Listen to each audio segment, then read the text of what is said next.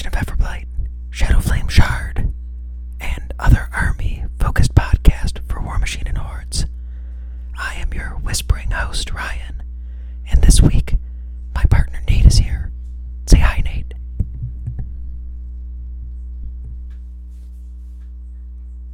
This is so awkward, Ryan. I can't handle it.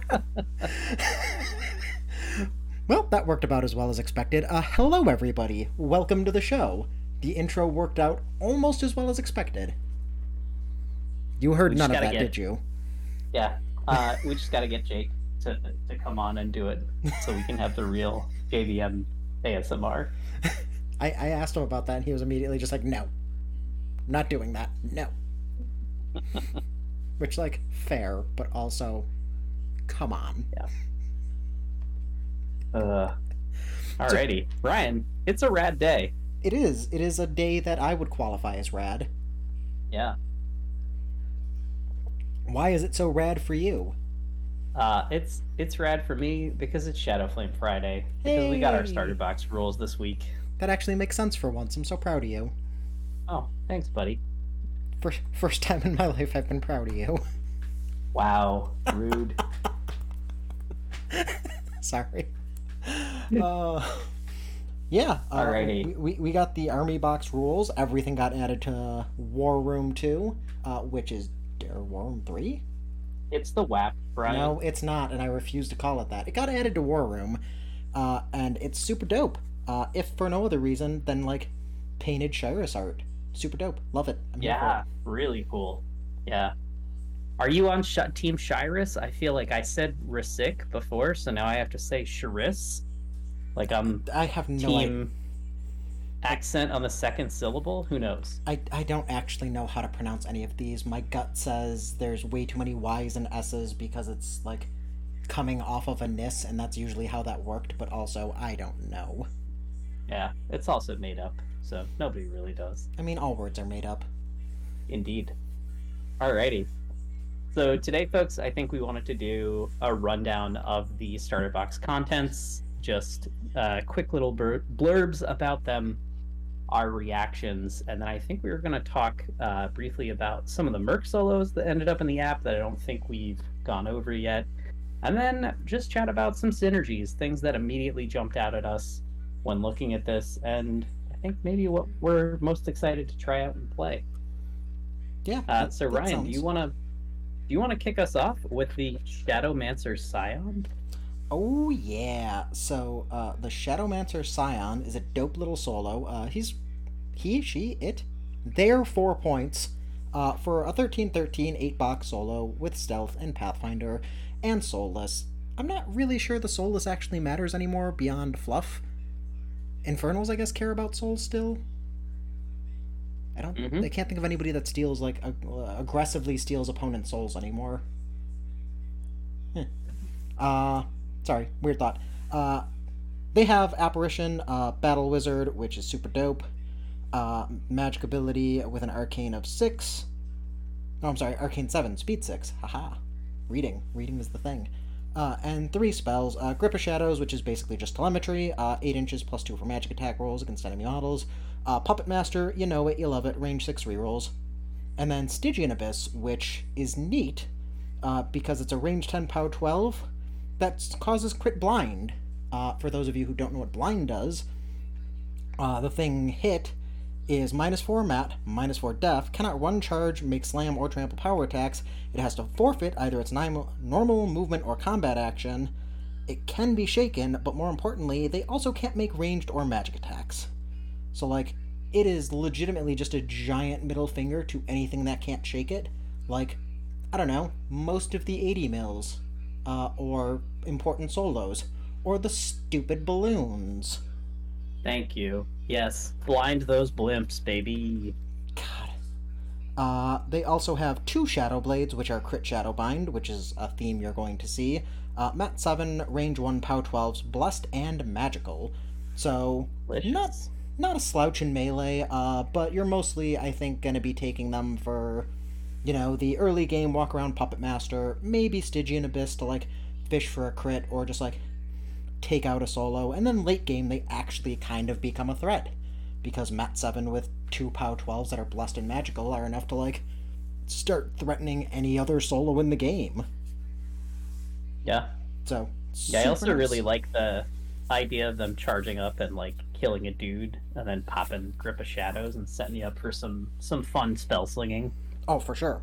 There's also Yeah. the ever popular, I walked up, I killed a dude, I battled a wizard, Stygian, killed a dude farther away, then, made a second attack against a third dude. Like, that seems perfectly reasonable for a 4-point solo. Yeah, that's true. Like, yeah. They are only a 13-13, so, like, if somebody can see through stealth, boy, are they not going to have a good time.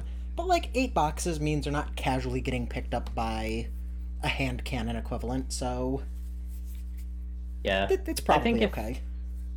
The big thing for me is, like, if your opponent has a POW 10 blast shot, too, they need an 11 to kill this model. Yeah, so it's... Yeah. You need to have a quality AoE, something you can boost Yeah, with. like a boostable AoE. Yep.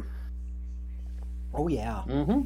Alright, cool. Let's go down to the units. I know you happen to be a fan of the Death Dealers, so why don't you tell us about them? Oh, I am a fan of the Death Dealers, mostly because their name is awesome. So the Death Dealers are some chunky 40 mil guys. They have Sidestep, Unyielding, and Finisher. They are Speed 6, Mat 7, Def 13, Arm 15, also Soulless, and have Native Pathfinder, which is really nice. Having Pathfinder is a really nice thing. They are packing a Serrated Blade, which is range 2 and POW 13 with Grievous Wounds. And these guys strike me as, like, your kind of quintessential, like, counterpunch unit, right? Like, the lines have already met, some things are banged up, and these guys come in when it's time to, deal some death. Finish the job, solid. You might say. Yeah, indeed. Yeah, I mean, 13-15, again, with 8 boxes, means they don't casually get picked up by, like, your POW 12s. They are not as tanky as you would think, because only Arm 15 unless they're in melee, but, like, Risik can help a little bit with that. Get them base to base with the Beast, and they get to be 17, which is not great, but it's probably enough. Yeah, we have some other ways to help with that, too, right? Oh, yeah, for sure. Dragon's Blood. And Execration. Once you get in there.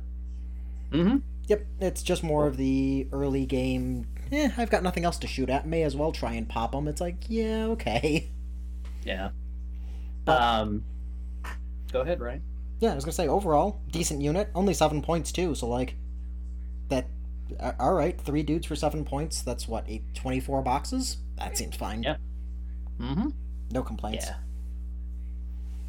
Ryan, let's talk about some of the other infantry. Do you want to talk about some of the quick fangs? Ooh, yeah. Stalkers are my buddies. I love them. I love these idiots. So, the quick fang stalkers are basically, if you know what a Daughter of the Flame is, or a Mage Hunter Infiltrator, they're basically just that, except lizards. That's it. They literally copy-pasted them and were like, you know what this needs? It needs this thing in its entirety. And they weren't wrong, because these dudes are awesome. They're little 30 mil idiots. They have Stealth, Soulless, Pathfinder, Ambush, AD, and what's that other one that says? I actually don't remember what it's called now. I was trying to make a joke and now I lost Breakthrough? it. Yeah, that thing. Yeah. The thing that says you don't ever get to tie them down ever, because they just get to walk away and do whatever they want. Yeah. They've got acrobatics to walk over anybody as long as they've got movement to get past them, which, speed 7, they will. And anatomical precision, which says that if they don't kill you, they just get to do a point. Admittedly, it's only against living models, but most things are alive, so that's probably fine. And more importantly, it can't make tough. So super dope. They've got 2 POW 9s, and they can combo strike up to a POW 13. And these little guys, I think, are my favorite unit in the faction so far. Like, yeah, if you hit them, they're Arm 12 single wound infantry, they're gonna die. Like, you might let them live off of, like, a blast that somebody just didn't roll high enough on, but, like, any amount of dedication to killing them and they're dead. But, like, it's still cool. I love these little idiots. And again, they're 7 points. Like, What? That's awesome. Yeah, they're cheap, they're quick, and I feel like it's like an ignore at your peril type unit. Yeah, they get around everywhere, and the UA, which we will get into a little bit later, but like the UA is just icing on the cake. Like, takes this thing from like, this is like a solid 6 out of 10 on a unit. Like, they're not, killing over the top. They're not super crazy, but like, they're a solid unit for their points cost. And the UA just takes them up to like an 8 or a 9, and it's just like, oh god. Yeah, I guess I'll take the Wind Strikers since you took the Stalkers. Do it. So the Wind Strikers are the kind of ranged version of the Stalkers. So Yep. Quick Fang Wind Strikers, they again speed 7, mat 6, rat 7, def 14, arm 12s with stealth, soulless, pathfinder, dual attack, ambush, and advanced deployment. They've traded out their cool little blades for a blowgun, which is range 8, and has no POW listed, but has puncture, so pretty similar to the anatomical precision, just doesn't prevent tough rolls, which is a bit sad, but a direct hit and automatically suffering 1 damage is pretty nice, especially if you brought some friends named Death Dealers who have finisher Yep. that really like when things have taken damage. Additionally, their guns have critical shadow bind, and their blades, they do have 1 melee weapon, which I think is a really important feature for them. Mm-hmm. Mat 6, pound 9. Yep. I love these dudes. I feel like if you're talking about like a skirmishing unit, like a unit that wants to fight other units, they are pretty darn good. Oh, for sure. Yeah, at like hitting that screening unit, fair chance that they kill the guy that they hit on a charge, and then being able to like pop support staff or other members of other units with their guns and puncture. So pretty darn cool, I think. Yep. I agree with you. I think they are kind of an ideal skirmishing unit, especially for 6 points. Like, they're a point cheaper than their melee counterparts, but like, they still do decent work. And I mean, if you're worried about the POW, we have things on the rack to make them not great, but like a little bit better. Like, the difference between POW 9 and POW 11 isn't negligible if you want to throw Curse on something or throw whatchamacallit on them. Silence of Death. Yeah, that one. Yeah, that's a pretty good one for them. Yup. Important differences between the two units, though. Strikers do have dual attack, which is nice, but they don't have breakthrough. That is the melee ones. So, don't get that confused. Don't cheat accidentally. But otherwise, like, basically just a repeat of each other with guns instead. That crit shadow bind is not a thing I think to rely on, but like, again, if you charge a skirmishing unit and go, oh man, I killed them all, you've got a heavy standing there, like, may as well. Like, it's not gonna hurt you to either chip 5 points in or maybe hit the crit. Never hurts. Yeah. Hell, even like important solos, you get a bison or something close enough, like, go for it. At that point, like, you have to expect they're probably gonna die, so like, maybe you get to do some disruption tactics while you do it. Yeah, especially, I mean, I feel like it's not a bad prospect to do 5 points to a bison or just accidentally shadow bind it, right? Yep. Like, either one of those is a pretty desirable outcome. Yeah, I mean, any of the 80 mils, any really kind of important solo, like, yeah, it seems fine. I feel like we only have one other unit to go over, and that's the Shadowmancers, and then there's the Caster, but I feel like since we just talked about the Stalkers and the Wind Striker, Ryan, you want to talk about the Quick Fang Master? Oh my god, I do. This guy otherwise known as Ninja Gorman. Yeah, this dude is dope as hell. So first of all, FA4, the 2 small-based units are also FA4, so like, you can't have one in every unit, which is sad, because if I could, I would. But they are 2 points, which, first of all, before looking at anything else, what? Like, why are these guys 2 points? For They're the amount so of cheap. rules that they have. At Yeah. what point did somebody look at this and be like, yeah, no, this is a good plan? Like, how? How is this a thing? But it is, so I'm rolling with it. They are 5 boxes, speed 7, mat 7, rat 7, def 14, arm 12. They can go on either of the small-based units. They have All the rules that go there. every single rule between both units. They've got AD, they've got Pathfinder, they've got dual attack, they've got ambush, they're soulless, they're stealth. They also have breakthrough. At some point I'm going to remember the actual rule name or look it up. It's just not going to be right now.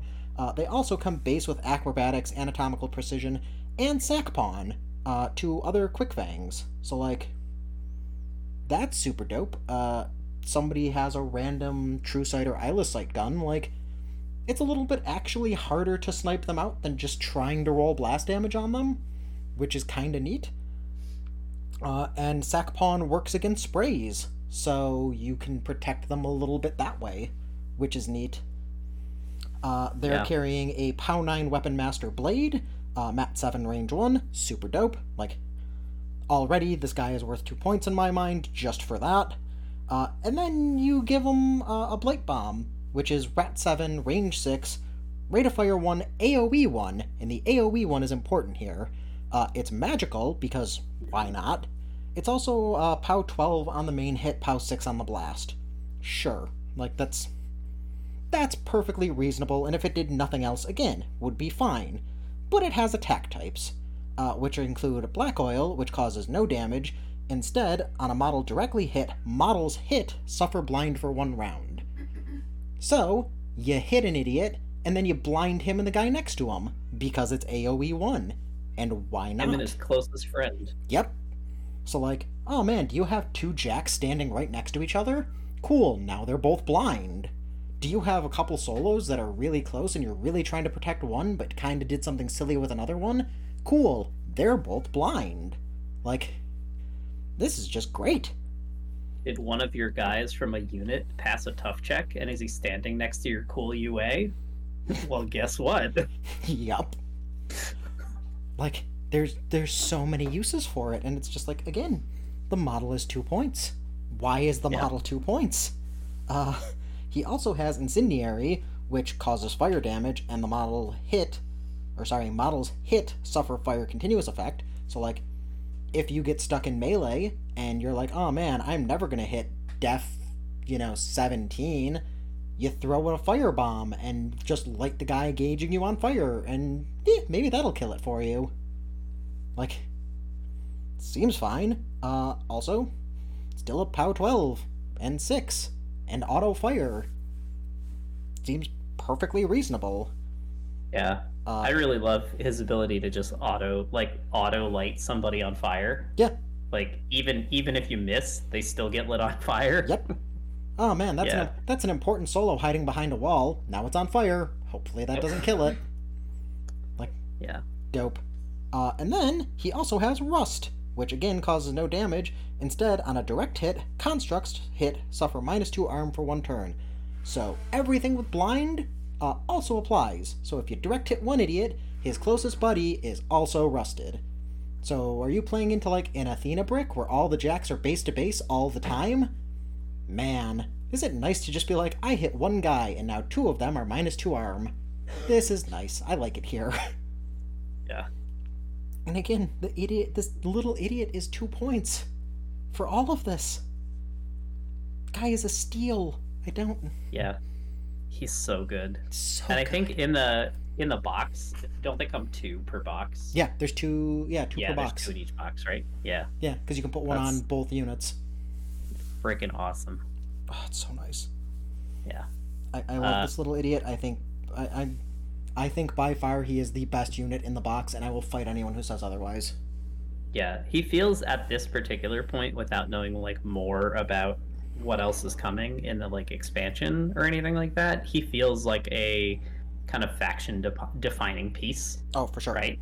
Yeah, like blinded rust on a stick is like crazy powerful, and especially for the the cost. And in some ways, I will say this is like the first one of these little cool like utility solos or UAs that has stealth that actually feels like it's point costed accordingly with the knowledge that it's like just AoE bait, right? Yep. So yeah, it's like no more 4-point arm 12 stealth solos, like no grotesque assassins, get out of here. Yep. Right, like yeah. But yeah, like for an ambushing UA, like this dude just does so much work and is just like constantly is a giant target of like people have to respect where he is, and you can take 4 of them, so like it gets really hard to avoid all of them. Like I've run a couple lists that just have like 2, 3 I think is the max I've done, but like it's really hard to avoid all of the shenanigans, and at some point like you just have to accept, yeah, I'm gonna get hit by one of them, and hopefully it's not crippling. Yeah, it does feel like if you have enough redundancy with them, you're inevitably going to get some value out of them. Oh yeah, for sure. In a game. And like even if you don't, it's 2 points. So like, oh man, somebody took a boosted AoE from their 15-point jack to kill this guy, like, so they shot the 2-point UA instead of the 13 or 15-point hydras that are shooting them back. Yeah, okay, I think I'm fine with this. Yeah, I really and while at first glance he seems like he might be like he actually is really solid attached to either unit. Like I think the stalkers and the way that unit placement works now, like the stalkers really allow him to shine actually because of the anatomical precision. Yep. And like Mat 7, right?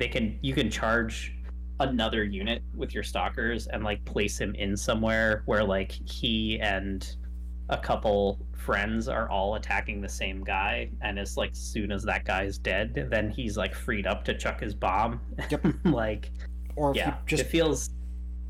Oh, go ahead. Oh, I was gonna say, it just feels like very easy.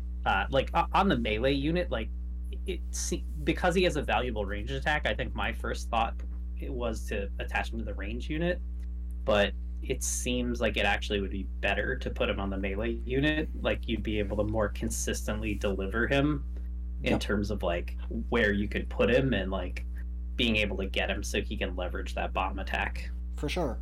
And like even if you go up against a heavy target with them, something that's like, Def 10, Def 12 Warjack, like, okay, that's fine. Like he's still a POW 9 weapon master in melee, and he's Rat 7, so like, oh, did you charge a POW 10 Khador Jack? Like, it's Def 14. Like, you can still try and huck that bomb and hit the 7 before the rest of the unit goes.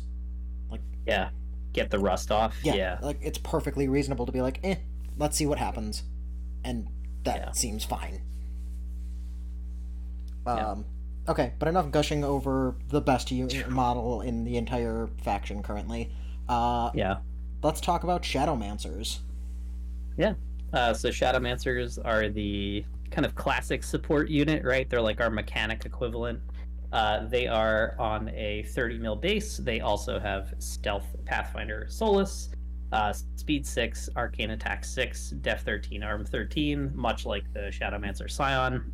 They have Apparition, also just like the Shadowmancer Scion, and they are packing 3 spells. Condition, which if you have played Legion in the past but haven't paid the utmost attention, Condition is range 6 now. Yep. Sure is. Which is wild because I don't think it used to be. Pretty sure it used to be range 3 or something like that. I think it used to be 3, yeah. Yeah. You have Flesh Eater, which is a range 8 POW 10 arcane attack. When it destroys an enemy warrior model, you can remove D3 damage points from a friendly living model within 6 inches of this model. That's sort of like their heal ability, I think. Like rather than medicate, they have that. And then they are packing Guidance, which is just freaking amazing. So range 6 spell gives out Eyeless Sight and magic weapons for 1 turn, and more importantly, targets a friendly model. Yup. Finally, these guys are all, steady. They can't be knocked down. which And they have doesn't come 5 up boxes often. apiece. Yeah, it doesn't come up often, but they have 5 boxes apiece, and they are 5 points for the 3 of them. But 5 points for 3 conditions or 3 guidances. Like, when you consider what, like back in Mark III, you used to pay 4 points for one guy who had guidance. Like, Yup. yeah, 5 points for 3 is pretty impressive. Yup. And I mean, they still have a magic attack for late game. Guidance being friendly and range 6 is amazing. Yeah. Because, boy, does that affect, like, all of your merc options, and also, like, doesn't... I was worried that, like, the big Fire Hydrix head was going to actually be a little bit of a deterrent, because it's like, okay, if the Future Sight one is the only way to get around clouds and stealth, like, this might be an issue, and then these idiots are just like, nah, man, got you. It's like, perfect. Well, the Future Sight one has True Sight, not Eyeless Sight, so it does not get around clouds. So these still provide that solution. I thought True Sight saw through clouds. Nope. Oh, I definitely just played that at least once then. Yeah, it also doesn't ignore concealment in the same way that Eyeless Sight does. I'm pretty fairly sure that True Sight ignores clouds. Oh no, you're right. It does ignore clouds. Okay, Never mind. Yeah. I didn't think I cheated, but I might have. No, you're right. It ignores clouds, but not concealment, is what I'm thinking of. So you ignore clouds, and you still ignore stealth, but, like, again, if you had, like, the big firehead, you weren't ignoring either, and now you can just have a unit that's hanging out anyway and being like, hey, man, ignore all of the things. And that Hydrix is probably like, thanks, buddy, appreciate you, I won't eat your family later. Or, I still might, but just 50-50. A little nibble. Yeah. Can have a little nibble as a treat. Yep. So that's the contents of the box, apart from the caster. And I think the caster, like, in my opinion, like, Quick Fang Master is pretty rad, but the caster in this box is so freaking cool. I like her. I think the master is the better grab. Like, if you had to pick one of them to have in a list, I'd rather have the masters. Yeah, I think I'm excited because I think the master, like, apart from the battle box contents, the master opens up the play of the faction pretty significantly. Oh, for sure. And especially something also to note, right, is the Shadowmancers having guidance is, like, pretty cute when you consider that you can accidentally blind your own guys with the Quick Fang Master and then immediately fix it with the Shadowmancers. It's awesome. That's called style points. Like, Yep. I hit your guy to blind him in melee with my guy, but also blinded him, and then gave him Eyeless so he didn't care. Like, Yep. Fantastic. Yeah. Ryan, do you want to talk through Shuriss real quick? Sure. Shuriss is their other caster. She's a scout caster, which means 30-point games, right? Yeah, small games. Yep. Yeah, the small game caster. She is Speed 7, Arcane 6, Rat 7, Def 16, Arm 14, Arc 6, Control 12. She's got 15 boxes. She also has Unstoppable, on a 30 mil base, Soulless, Pathfinder, and Gunfighter, which is old school dual attack. Super nice. It is such a good ability. Not to be underrated at all. No. Like, she gets to just get around wherever she wants. Partially due to her other roles, which include Field Marshal, Prowl. She herself obviously gets Prowl. And then she has Jump.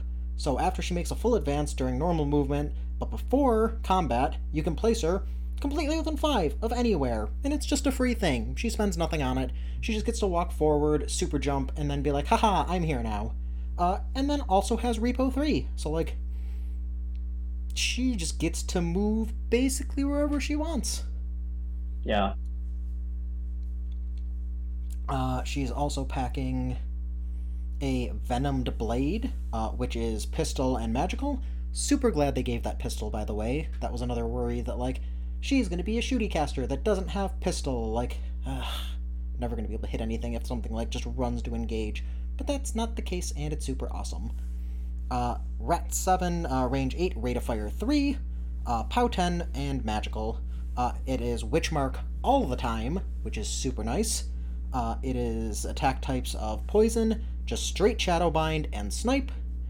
So like, she gets to walk forward, can snipe herself to like, walk forward, jump, can snipe herself to like throw stuff 11 inches, get 3 chances to hit a thing, and then just be like, ah, cool, I hit you, I auto-cast some spells on you, and I'm gonna repo back.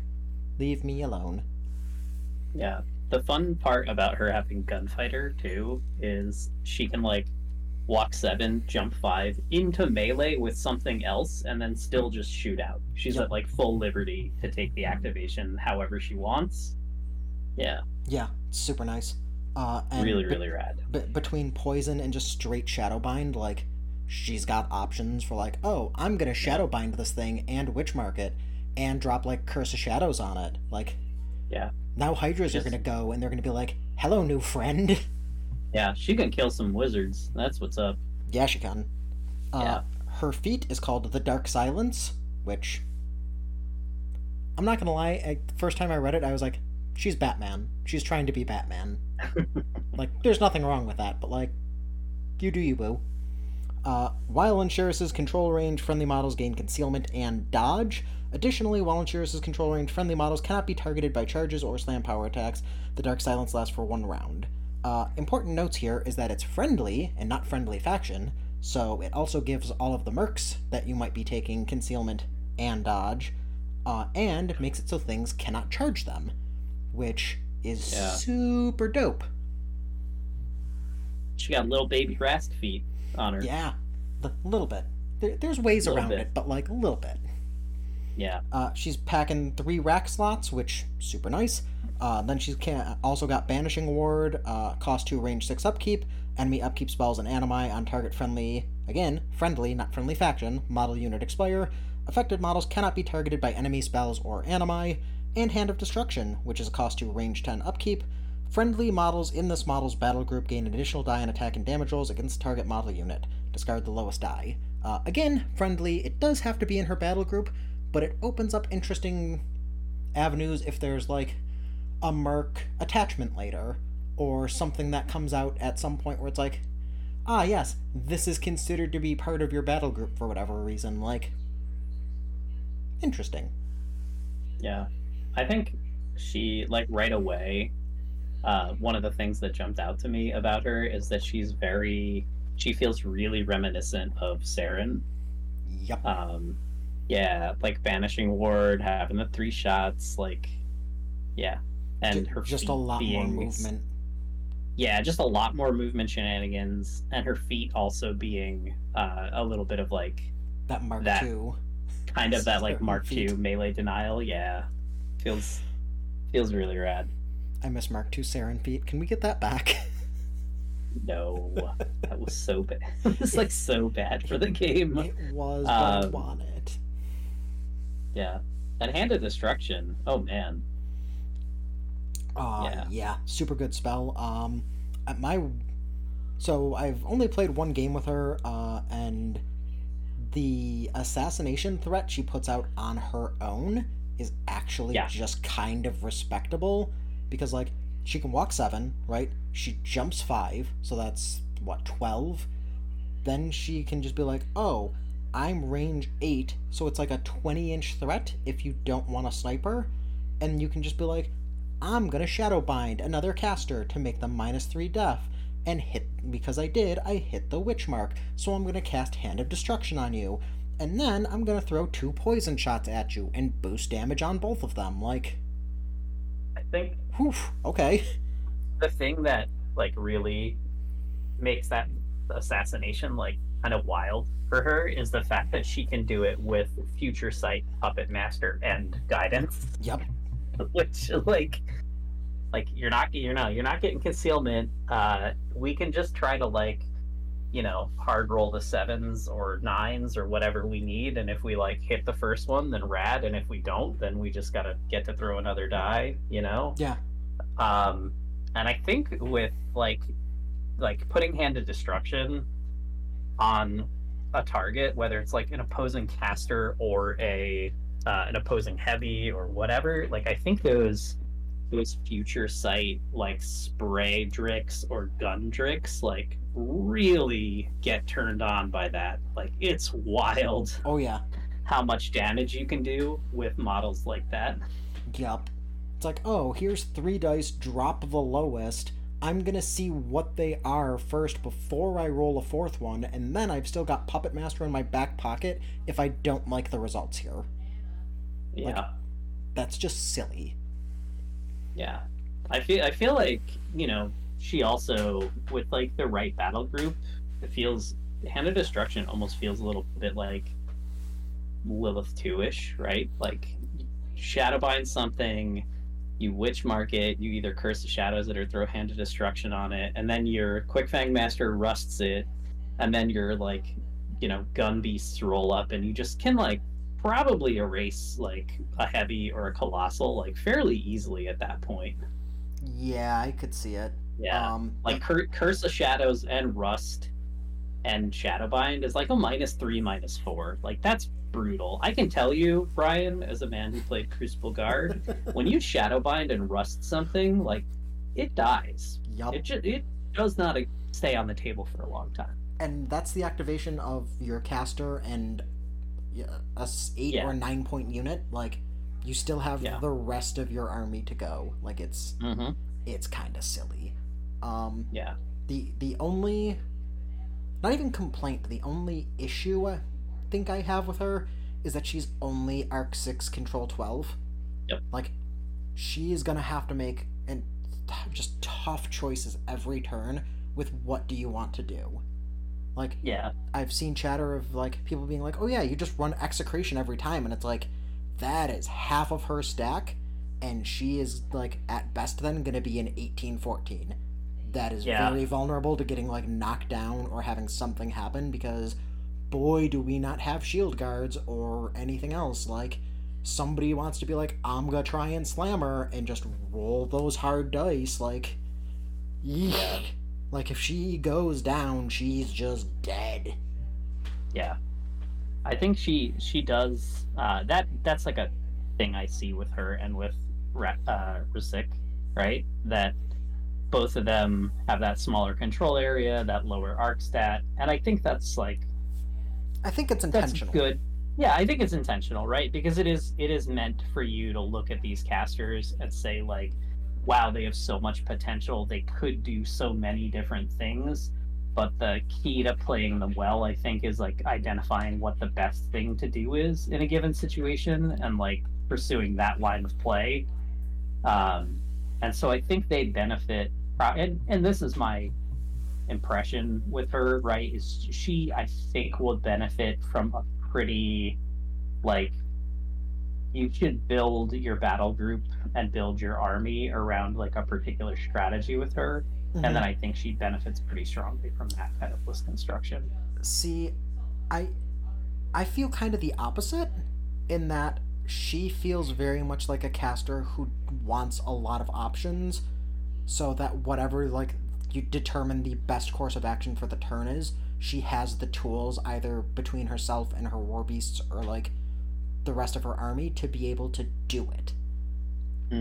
So like, I look at her and I keep thinking, okay, like, I really want to have, a Future Sight Hydra, because Future Sight is dope.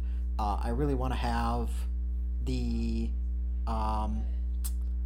Flamehead Hydra, because if she does have an extra fury and can get somewhere where like, okay, she's safe and nothing can get there, putting up Counterblast and just being like, alright, you're gonna come in and I'm a Shadowbind you. Like, that's dope. Like, you can 100% do that. Or just like, oh, did you send a War Beast in? Like, here's, a POW 10 magic poison shot coming at it. Like, is that necessarily gonna kill it? No, but if it's already hurt from other stuff, like, could that re-cripple something you just healed? Yeah. Could that, get a solo that's coming in and being like, I'm gonna contest here? Like, yeah. So I keep thinking the way to build her is to build as many options into the list as you reasonably think you're going to need, and then just turn by turn have to look at it and be like, okay, what do I actually expect to accomplish? What do I want to do? And what do I want to threaten? Because if you can constantly put pressure on, like, the opposing caster, like, you can keep them from coming up or really getting involved. If you can constantly put pressure on important solos, or just, like, kind of threaten to gun down a heavy off the table, like, it makes it really hard for your opponent, I think, to play efficiently when you can just threaten to do all kinds of different things. And see, I see her kit, and I immediately see her as like the caster who wants to set up trades super well and super effectively, right? Mm-hmm. Like you go forward, you tag a heavy with like you walk, you jump, you take your snipe shot. You get 3 tries to hit, the 6 or whatever you need to hit the opposing heavy. You hit it. You basically then, because of Witch Mark, you can just spend 4 Fury and be like, here's Hand of Destruction, here's Hunter's Mark, I'm gonna repo 3 and I'm out. And you just set up these like trades where all of a sudden you're, all of a sudden your Vipex that only costs like 13 points is going in and taking out like a 16, 17 point heavy, like fairly trivially. Mm-hmm. Because of the combination of like Hand of Destruction, the free charge, that sort of thing. Like to me, that's or if it's like one that you want to, drop with like guns, right? You just pop Curse of Shadows on it, you shadow bind it, and then you're like walk away. You're like, I'm out, Yeah. Like to me, that's where she really shines, is like setting up your heavies to be able to trade up pretty aggressively. Oh, that's fair. And she has the feet. Like I think she has the feet to get herself. Like you could go nuts with her. Like one turn, you could just like shadow bind 3 heavies, Hunter's Mark 2 of them, and then like repo back and feet. Yep. And like, at that point you're still on 2. You can power swell to 3. And like that's a pretty ball. You're like gonna have a pretty baller turn at that point. Yeah, and I mean, like we were talking about kind of before the cast. There's also the opportunity to just walk forward 7, hard cast a couple spells, then jump and repo back. So like, I walked forward 7, but then I walked back 8. So like, if somebody is pressuring assassination real hard, like you still get to go out and try and do some stuff, and then get yourself completely safe again. Yeah. Mm-hmm. Yeah, I think she has a lot of lines of play. And it seems, we've already started talking about some synergies and things, so I definitely think we'll get a little more into that later. But before we do that, Ryan, let's run down these mercs. Yeah. You want to do Scorn Boy? Yeah, I'll take Beligile, because I think he is also like the Quick Fang Master. I think Beligile is going to be like faction defining for us. Dope. Yeah. So Beligile is a speed 6, mat 7, def 14, arm 12, 30 mil stealth guy with Pathfinder, 5 boxes. He costs 4 points. He has anatomical precision, condition, so same ability as the Shadowmancers. He also has enrage, and that I think, like when you couple enrage or enrage and what the heck's it called? Silence of Death with like Hand of Destruction, things get bonkers real quick. Things get dead real quick. Yeah, like even if you're just putting those on like a POW 15, like a cheap Vipex, like all of a sudden that guy is hitting at POW 19. He's like basically got signs importance. Like it gets gross real fast. Mm-hmm. Beligile also has Medicate, so the real deal healing. So friendly living war beast, D3+1 damage from it. That's range 1, and then has Repo 3, and has a cool barbed whip that is a range 2 weapon master chain weapon at POW 8. So not like a ton of damage, but it does have inflict pain, so you could do some cheeky stuff like slapping your opponent's heavy and then like filling it all the way up with fury, and then all of a sudden you have an assassination run open. I think, and I don't know if I'm being too forward when saying this, but I am like fairly certain this man is going to be like the first 4 points of about every list you're going to build in this faction. Yeah. Yeah, like, he feels like that essential. Like, I think him, a Shadowmancer Scion, and like a unit of Wormspine Shadowmancers, like, just go in your list pretty much every time. Yeah, most of the time. I would say, like, your list probably starts with that 95% of the time. Yeah. Yeah, like, that is a, what, 4-point damage swing that isn't attached to a caster now? Like, Yeah. Woof. That's on that's top of nice. the fact that casters can bring, like, any caster in faction can bring their own 4-point swing as well. Mhm. Things get a little nuts. Yeah. Yeah, that everything being Arc 6 begins to make a little bit more sense when you're like, yeah, they don't want you to just be like, I'm a Curse of Shadows this, and put out Silence of Death on something else, like, Yep. in the same turn, and then be like, Mhm. I'm gonna Enrage it, and also, is it a Construct? I'm gonna Rust it too, like, yeah cool, 8-point damage swing, so, like, again, your cheap Vipix that you're like, it was like 9 points. It's only hitting at POW 15, like, it's now hitting at POW 23. Yeah, JK, Like, it's POW 23. Yep. And if you're going for Or like, your, the actual melee build, it's like POW 25. Okay. Yeah, I was gonna say it's higher even. The Hydrix that you could build can get up to POW 26 with all that, which is like just bananas. Yeah, like Having played No, go ahead. having played Grimkin and having like that kind of those levels of POW like available with the Heretic on like having a skin and bones, they could just roll in at like POW 23. Yep. Like, Or like, yeah, like, what do you have? It's dead. Yeah. Like it kind of doesn't matter. Oh, is that a Hark-feeded conquest? That's cute. Oop, that's cute. Yeah. Like, neat. How about dice +3 on that guy? Yeah, and like, yeah, you're gonna spend some Fury to get there, but like, that's like one beast activation to like go in and do damage. Can you imagine hitting the crit with the Horned Piercer heads on a Hydrix? I cannot. With the 8-point swing. No. Oh, yeah, it's like a POW 24 armor piercing. What? Yeah. Oh, I just happened to hit the crit. Dice +14. Like, yeah. Ridiculous. It's perfectly reasonable. Yep. Yeah, and especially with abilities like Hand of Destruction to really help with that. Like, increase the odds of those crits. What are the actual odds of Hand of Destruction crits?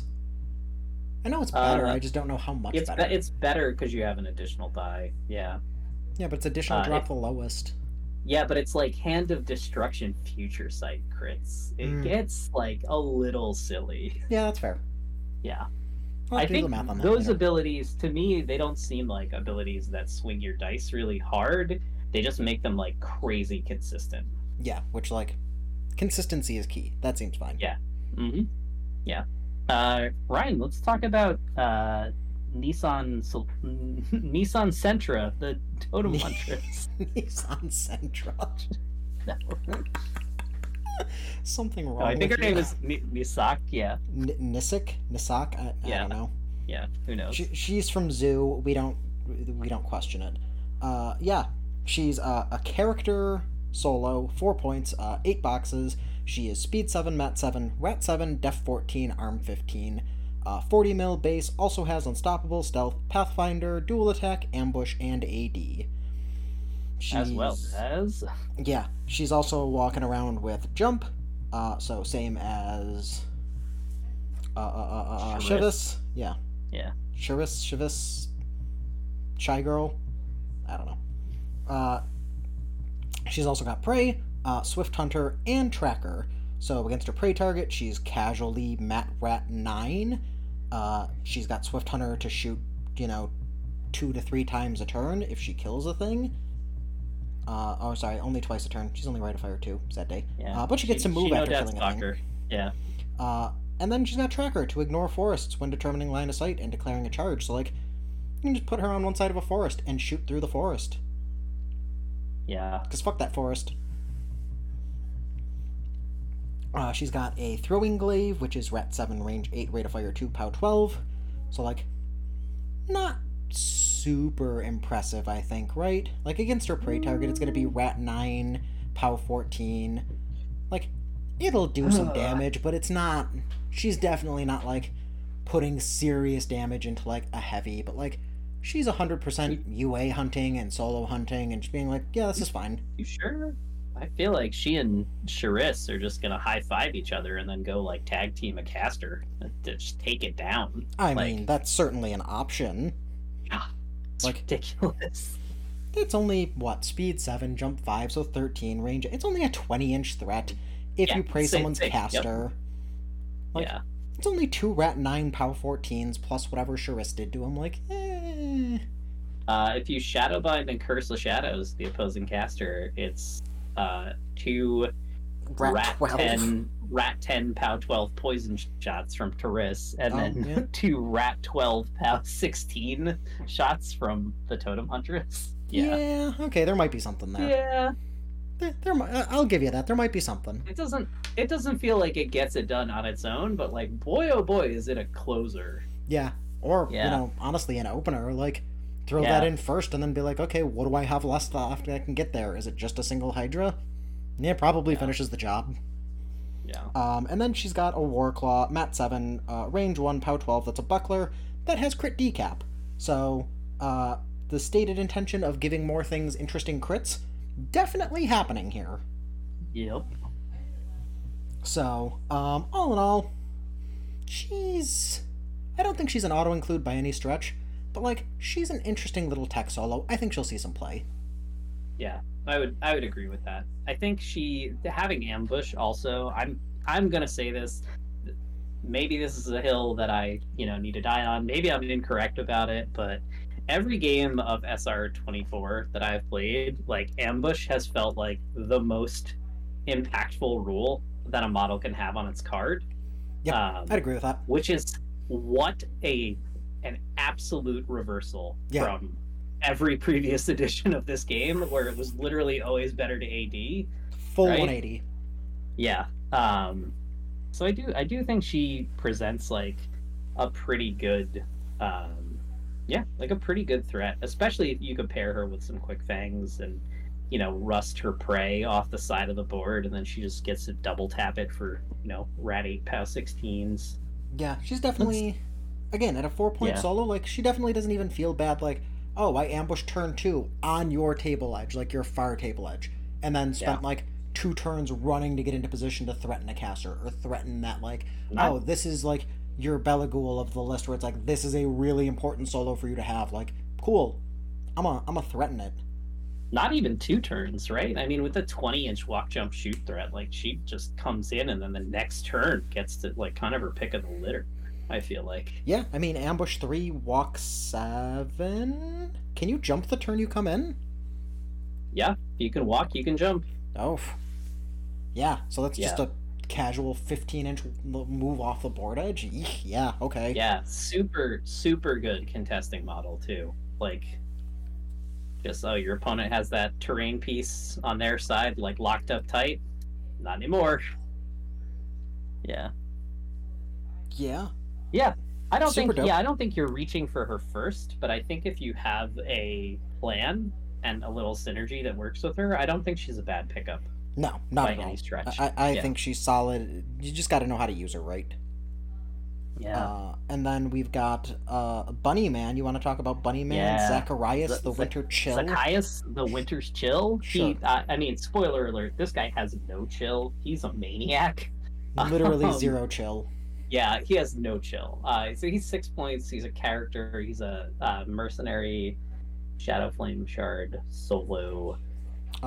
Will be working for a second unnamed faction. They did say that. Yes, as well. Yeah. So 8 boxes, speed 9, arcane attack 7, mat 6, def 14, arm 17. He's a large base. He has unstoppable cold immunity, or cold resistance rather. Yep. Pathfinder, and he is a cavalry model, rocking cleave, and then magic abilities like Breathtaker, which is amazing. So for 1 round, living enemy models suffer -2 death and -2 to their melee attack rolls while within 5 inches of this model. No. Throw out It's -2 to their melee attack damage rolls. Damage rolls. Sorry, yes, you're right. So he's effectively raises your armor by 2 and drops their death by 2. It's the same thing that what the heck was her? The Deathwalker, the like zombie lady that used to hang out with Gorshade 1 had this ability, I think. Maybe? I don't know. Yeah, I'm pretty sure she did. I'm interested. He also has Horrorfrost. You've played Veil 1, you know it, you love it, it's great. That's fine. Just random 17-inch threat Horrorfrost with Magic 7 like every single turn. Pretty bonkers. And then his final ability, so silly. He has Winter Storm. So enemy models that begin their activations within 10 inches of this model lose Eyeless Sight, Flight, Pathfinder.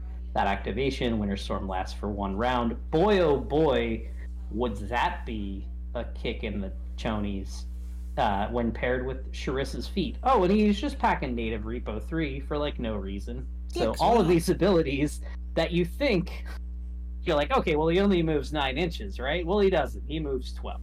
Yup. Further if he gets to charge. And by the way, if he charges, he gonna get you. Oh, yeah, he is. Crit freeze on both attacks with magical.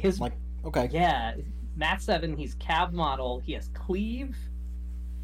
So he could make up to 3 attacks in 1 activation. Yup. And he has crit freeze on all of his melee attacks. Yep. All of his melee attacks. His rabbit has magic teeth, which I love. Because why not? He might be he's the second model in the game that I think has a magical mount. The only other one was Valen Hawk. Oh, yep. Yeah. Evil Horse. So, yeah, the bite is range 1, POW 12, and there's Frostbite is range 2, POW 14. And I mean, crit freeze on a Cav model that's Mat 7, like, good odds, I think. Yeah, super dope, especially being speed 9 and having... Yeah. Just, like, the movement, like, oh, I walked 9 and just shot some spells off. And it'd be, really cool if we had a way to, like, help with that, Magic 7, just in case. Oh, wait, telemetry also works on friendly models. So, like, yeah, if you really want him to, he's just, like, a Magic 9 going for that Hoarfrost shot, like... Yeah, okay. Yeah. And he feels, honestly, I think he feels like a good... Like, he has 6 points. He's not cheap by any stretch of the imagination. But he's like armor 17, def 14, like 8 boxes. He's pretty durable. I think like pretty hard to... you can't just kill him with blast damage. You have to actually devote like a real boostable gun to kill him. Yep. And even if it's like a POW, 14 gun, it's still tough. Dice off you still 3. need an 11 on that boosted damage roll. Yeah, it's like still not great. He feels like he synergizes super well with both of the casters that we've seen so far. Like, nothing quite says misery like Rassic, feeding, having all of his warrior models like clumped up around his wall of heavies, none of whom can be knocked down, and this idiot on a bunny just standing behind them being like, haha, like, come fight us and be bad at it. Yeah, like, if you come in... and be easier to hit for the defensive strikes. Like, yeah, he seems pretty solid. And I think similarly with Charisse, right? Like, that feat with her that sort of says to your opponent, like, you have to either shoot me or walk in and fight me in melee. And this guy, again, is like, come and fight in melee with us and be bad at it. Yeah, like, and then it's, again, because Charisse feat is friendly, like, he picks up concealment, he picks up dodge, so, like, somebody comes in and is like, oh, I'm gonna try and hit him, and it's like, yeah, okay, you're -2 def for coming in, you're -2 to your melee attack rolls, and then if you miss, I've got dodge, so I'm gonna get out, and anything else you try to swing at, you're still -2 damage against. Yeah. Yeah, so I think he feels pretty solid. Again, I would say, not as much of an auto-include as Beligol, but definitely easier to integrate into the game plan that I think that the faction already has than Nissak, right? I think so. I think the hard selling point here is he is 6 points. Yeah. And, like, that's a lot of points. Like, that's almost an entire unit of stalkers, like, by itself. Yeah. So, like, if your choices are, oh, I could take another unit of stalkers, or the shooty stalkers, like, or him, it's kind of the same thing as Nisik, right? Where you kind of need to have the plan going into it of, like, okay, he's going to be here, I'm going to have him doing A, B, and C, and, like, maybe he gets to do some other stuff too, but, like, he definitely feels like a solo you need to have a plan for going into it, otherwise he's gonna end up just either getting dead because you put him in the middle of nowhere, or, like, you're just gonna, like, not get the best use out of his abilities. Yeah. I would agree with that. Good job though. Like, hats off to PP for making, I think, like, what, 4 mercs. Madame Moriarty is the 4th one. She's not available to Shadowflame Shard, but she's, like, for Brine Bloods, she's, like, basically an auto include for them. Yep. Belagul doesn't work for Brine Bloods, I don't think. He does not. And he does not. Nisik does. Nisik does, and then these two. So I think, like, but they have Boomhowler also. And I think, like, if you look at Madame Moriarty and Boomhowler and Brine Bloods, you're like, yeah, both of these could easily be, like, an auto include. Yeah, they're both really And then solid. here, yeah, I think, like, we have a pretty similar parallel, right, with Belagul being, like, pretty much auto include, and then Zacchaeus being, like, I think a strong contender to get in that list. Yep. For sure. One thing I will say, and I didn't think I would like it as much, but I really kind of am, is that the faction so far is super well designed in that every decision, like, doesn't, as much as we say, like, oh yeah, Belagul is like an auto include, like, nothing actually feels like you're worse off not taking it. Like, yeah, that is a thing that's really refreshing too. Like, the core game plan of the faction you can execute, and it feels like all of these extra pieces just allow you to do it better. Yeah. But it doesn't feel like, it's not like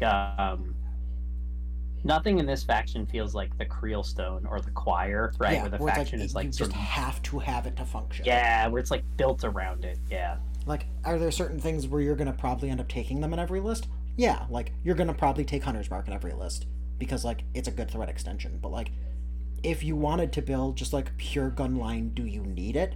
No, you don't. No. Like, same thing with Belagul, like, yeah, Enrage is great to, cast your damage buff, like, awesome.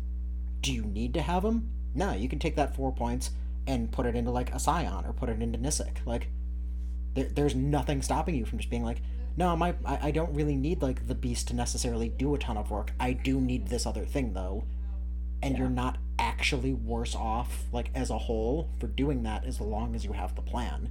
So, like, yeah, I really think I think the stated design intention at one point was to just be like, yeah, this is going to be a faction that rewards, like, a lot of repetition play, a lot of, like, exploring the options. And, like, there are going to be some things that stick out right away, but there's going to be a lot that's going to take, like, somebody to explore and really unlock them. And I think those are the choices that are going to do that. Yeah. So, like, I would agree with that. And I also would say, like, looking at the contents of the starter box generally, like, nothing in here feels like the wrong thing to take. I think the only thing, to me, that the two units that feel like, I guess it's really just the Death Dealers, right? The Death Dealers are cool, but they definitely seem like there are other things that could fill that role. I definitely want them with Rasik. Like, oh my gosh, they're hilarious with him. That range 2 Grievous defensive strike. Like, yeah. Okay. Grievous finisher defensive strike, right? Yep. Like and I think it as well, like, seeing his battle plan, all of a sudden you fight them in melee and they're like armor 19.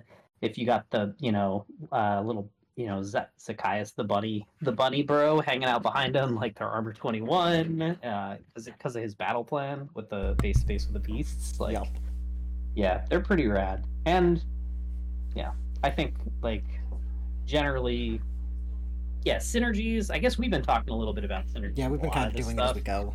Yeah. I think the other one, we mentioned the anatomical precision plus finisher stuff that jumped out. All the jump shenanigans. Yeah, all the jump shenanigans. And honestly, looking at the rack, I'm going to say this, and this is like a weird thing, right? I thought Dash was like a pretty dead spell on the rack, but like all of a sudden you look at the contents of the starter box and you're like, oh, Dash is like pretty darn good, actually. Yeah, like, oh, my death dealers go from threatening 11 to 12 to 14 with Hunter's Mark? Ugh. Like, alright. Yeah.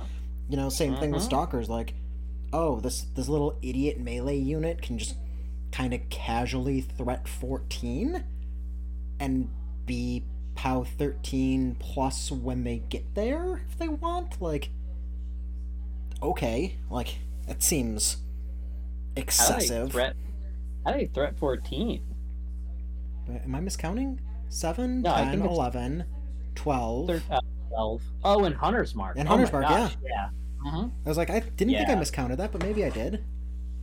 Yeah, no, you're right. Yeah. I think that also, seeing this unit also definitely sells me a little harder on like that Vitex with the Ophidian head. It's so and good. The Hunter's Mark, just like, even though it's a little pricier, right? I think it ends up being like 12. It's 12. But like setting up those Hunter's Mark charges, and having that be like, I think with Rassic too, there's like a pretty good argument, like having that thing be kind of a support heavy, but then also just be somebody to help the warriors out when you're using the whatever it is, battle formation plan. I've pretty good. I've made a couple Rassic lists where I was like, man, I'm really just not gonna use Warpath like at all. I could, but like I'm gonna go heavy on the infantry and suddenly like double Hunter's Mark Vipex and like a single shooty Hydrix or like a single melee Vipex to be like, okay, here's like my actual like late game hold a zone, like go and do some work piece, like suddenly that's really viable when you're just like, I'm gonna take double death dealers and I'm gonna take 2 or 3 units of stalkers and like you just get to threaten the world and be like, I'm gonna have Dash to like really go far, but also I'm gonna sit on execration because if you come in, it's gonna be even harder for you. This definitely feels cool to see too, like as we see more releases, to see more spells on the rack kind of go live. Definitely, like, because I think too there's like a pretty easy list with Sharice where you're like, the whole list is stealth, right? Like on her feet turn, your warrior models like are already like, you take the Shadowmancer Scion, and the Shadowmancers are native stealth, the Quick Fangs are all native stealth, and like you take 1 unit of death dealers or something like that, throw occultation on them, and then Belagul's native stealth, and then like all of a sudden you're just like, my whole army is stealth. Like on this feat turn, and you can't charge them. Like, what do you I can tell you from playing Grimkin for the last year and having Shroud, like there are a lot of lists that can deal with like 1 to 2 things with stealth. There are not a lot of lists that can deal with like everything having it. Well, and then it's the, especially with her, the option of like, oh, somebody's gonna threat really far against all like your single wound infantry. It's just like, but feat stops you from charging. So suddenly all those single wound infantry really get to threaten up the board because it's like, you could probably get here, except you're gonna lose 3 inches of threat, and scenario still exists. So, good luck. I think some other stuff that is jumping out at me too. I think Rassic probably really loves the Wind Strikers, just as like just generate a bunch of Road to War moves with a unit. That, if you're gonna go the game cheap plan, 100%. And also his tactician battle plan, like pretty darn cool, because all your friendly guys can use it too. Yeah. And I think you had also called out, like, I did, but it got um, changed stealthily. what? I was arguing at WTC with Travis about the one battle plan, and they changed it stealthily. I'm like, son of a gun. Which one? Battle formation didn't used to say friendly faction warrior models. It just said warrior models. It just said friendly. No, it just said warrior models. So you're Oh, there we go. So your opponents could use it, and they stealthily changed it on me, Okay. which was funny. No, I was mentioning that you had talked a little bit about playing Magnus with Charisse. Oh yeah, that's another fun one. And like, yeah, it didn't jump out at me immediately because I was like, there's not really anything that's like immediately apparently good. But then you think about all the support abilities in this army and like everything right? being friendly. Yeah, everything is friendly. Like you could have a Invictus that is like spell immune. Yep. Has can benefit from Hunter's Mark. Can get Puppet Master. Can get guidance. Can get her feet like to get into position and like it becomes that was sort of like the it feels a little bit like how I was playing Old Witch when I built her for WTC, where I had Mags and Vic, and it wasn't like obvious why you would have them. Yep. But it was just like, oh, this list has like a boatload of defensive abilities, and it's just good to have them. And like this shooting package is really good. Like I think it's fairly easy to pair like a flame spitter, double acid spitter, double venom spitter guy with Vic. Yep. And you're like, yeah, you just have then between Mags, between Vic, between that guy, like you just bomb stuff from downtown. Oh yeah. Like, and that forces your opponent to close distance with you, and then you have the feat to ensure that when they do, you still get the alpha. Like, I think that's a good build. That's a funny one, and I kept looking at it, and it's like, oh, that's an Invictus that charges 15 before you damage it. Like, he's just going to be sitting at Mat 7, Arm 22, and saying, before you damage me, I threat 15. And boy, does, especially with, like, Shurus, where you're like, oh, I'm gonna shadow bind like this heavy, so now he's effectively Mat 10, or like I'm gonna go into this unit, so like the guy he's charging, I'm definitely hitting. Like, oh my gosh, like he'll just get to go across the world to help run a flank, and if somebody's like, oh well, I'll just stay completely out of his range, it's like, okay, he's still just gonna walk forward and lob POW 15s at you. Yeah, it's perfectly fine. Pop you in the face with some rockets every turn. Yep. Yeah, and Charisse can like hop up and shadow bind things, or you're like, if you think too about like Quick Fang Masters, like blinding and rusting stuff, and like Invictus and Mags getting to just shoot it off the table, like that's gross. Like, oh, I'm gonna rust these two heavies, and now Invictus and Mags are what, POW 17 and 16? Sure. Yeah, like that's fine. Yeah, rust and Curse of Shadows them. It's your rockets go to like POW 19 and POW 18. Yeah, like it's just ridiculous. Yeah, very very silly. Yeah, so I think that like this is cool. These releases are really cool. This battle box feels like I think like really well designed, actually. Like maybe one of the ones where like, because for a lot of factions, I feel like especially the first 3 or 4, right, like Dusk, Kato, or Signar, you look at them and you're like, this unit is the good unit, right, and this other unit is like not great, right? This box, it feels like you look at it and you're like, all of these units are pretty solid, like, and there's not really I think there's not really a standout amongst the units so much as like whatever unit you select as your Quick Fang Master delivery system, that's the unit that's going to be the big standout. It's really what do you need at the time. It's what it comes down to. Yeah.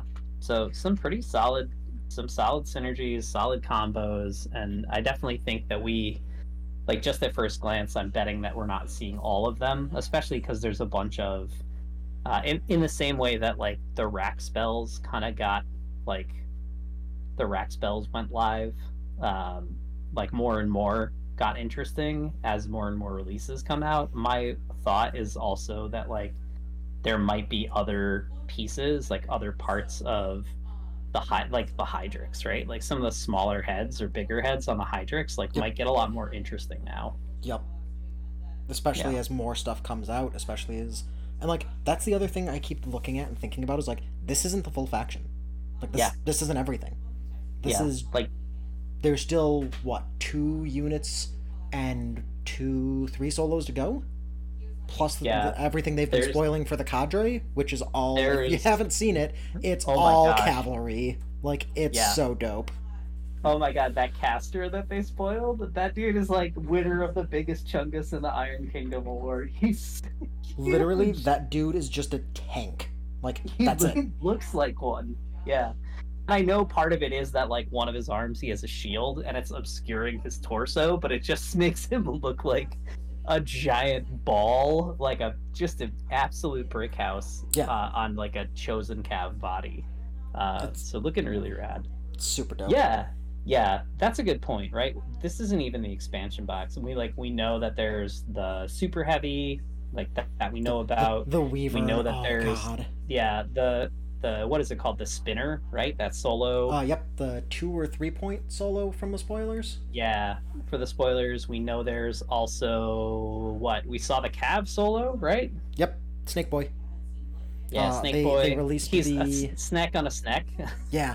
They released the like the render, the little spinny render for the Paragon, which literally just looks like a Nephilim soldier always should have in my head. Like that dude is dope as hell looking. Nephilim ninja. And then we know those, like, I don't know details about the other caster. I don't know what's been spoiled.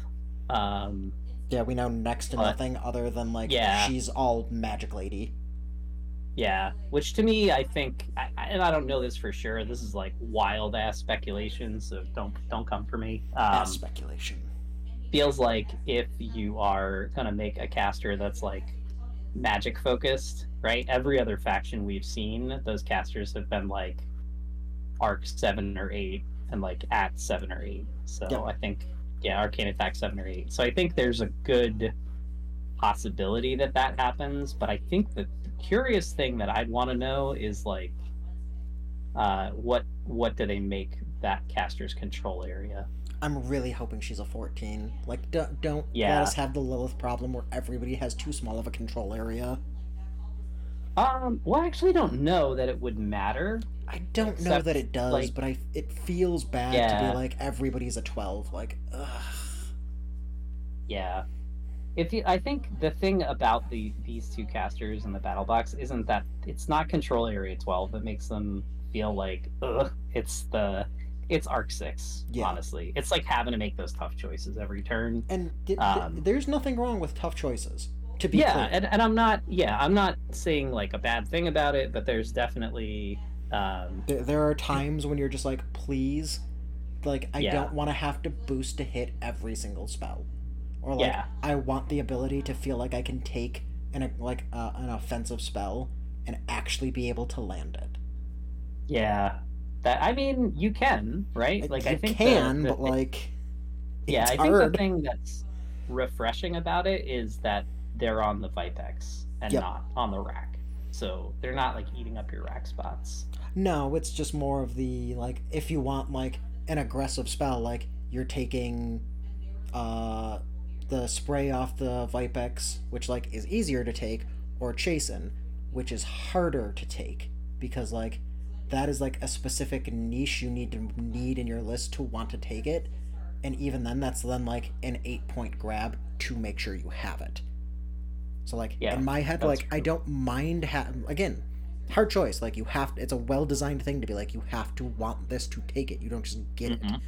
But like, boy, is that a harder thing to swallow when you're like, okay, I really want Hunter's Mark. Like, then you're gonna have to take 2 of them. And it's like, well, yeah, but I really want some work heavies too. And it's like, now you're running out of points. And it's like, yeah, this does feel like that is the one thing I will say. It does feel Hunter's Mark does feel pretty integral to how the faction wants to play. Yeah, it's especially because, like, despite having defensive feats, it's like these models don't have stats to stand up to like a prolonged battle against an army with like guns or sprays. No.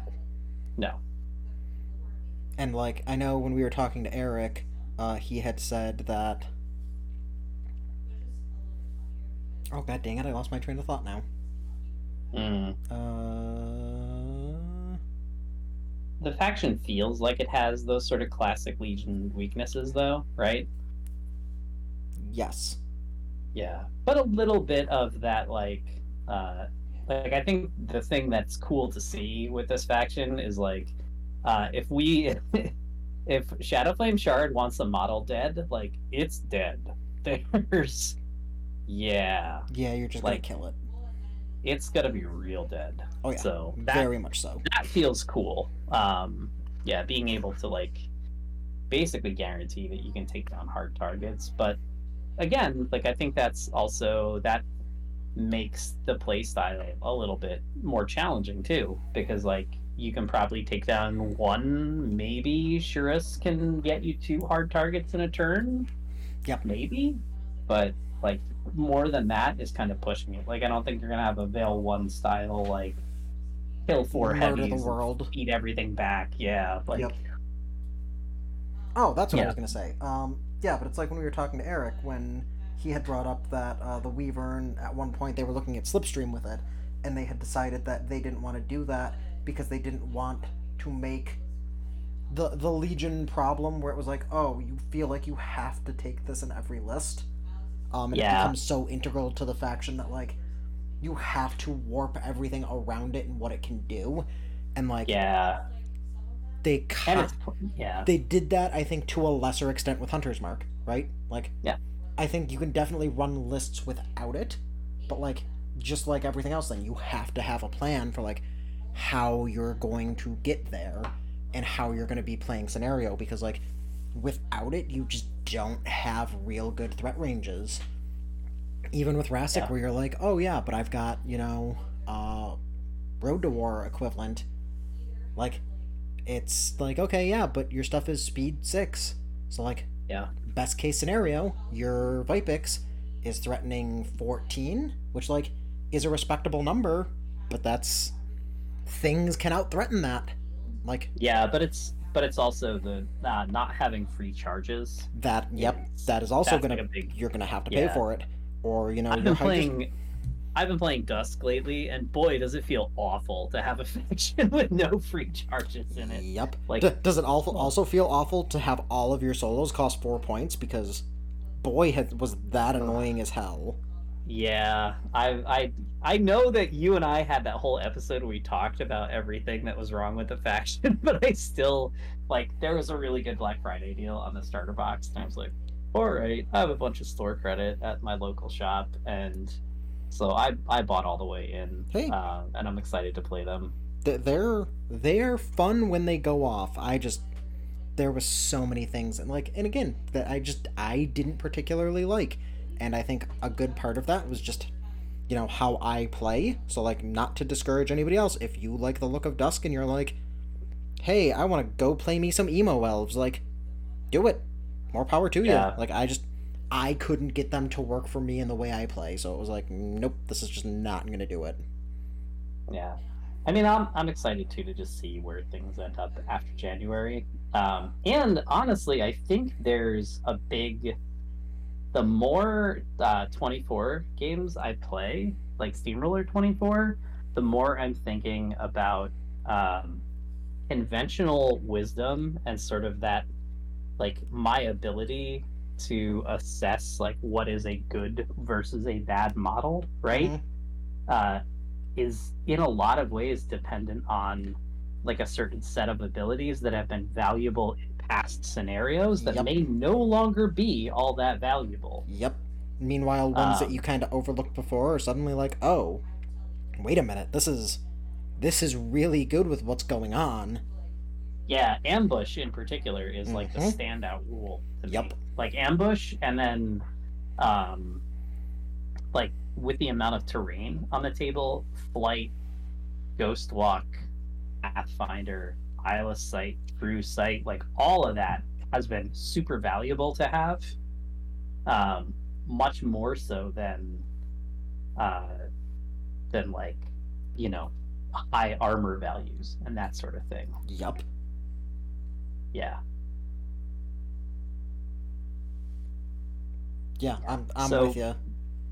yeah, that all might, like, that all is to say, like, what we think about this faction, or what we, you know, conventional wisdom about anything in the game might be pretty fungible if you consider that we're going to see a January update, which my guess is that they'll probably do like, my instinct is that they're just going to do stuff to address internal balance in the new factions, and they're going to take some of the legacy stuff that's like way above the curve and just like whack it down a little bit.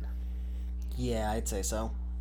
Yeah, like that would be my like ideal result, right? Like I would love to come out of that update and be like, there is a compelling reason to take like Winter Corps infantry, Winter Corps infantry, and also Thyron gets kicked in the knees.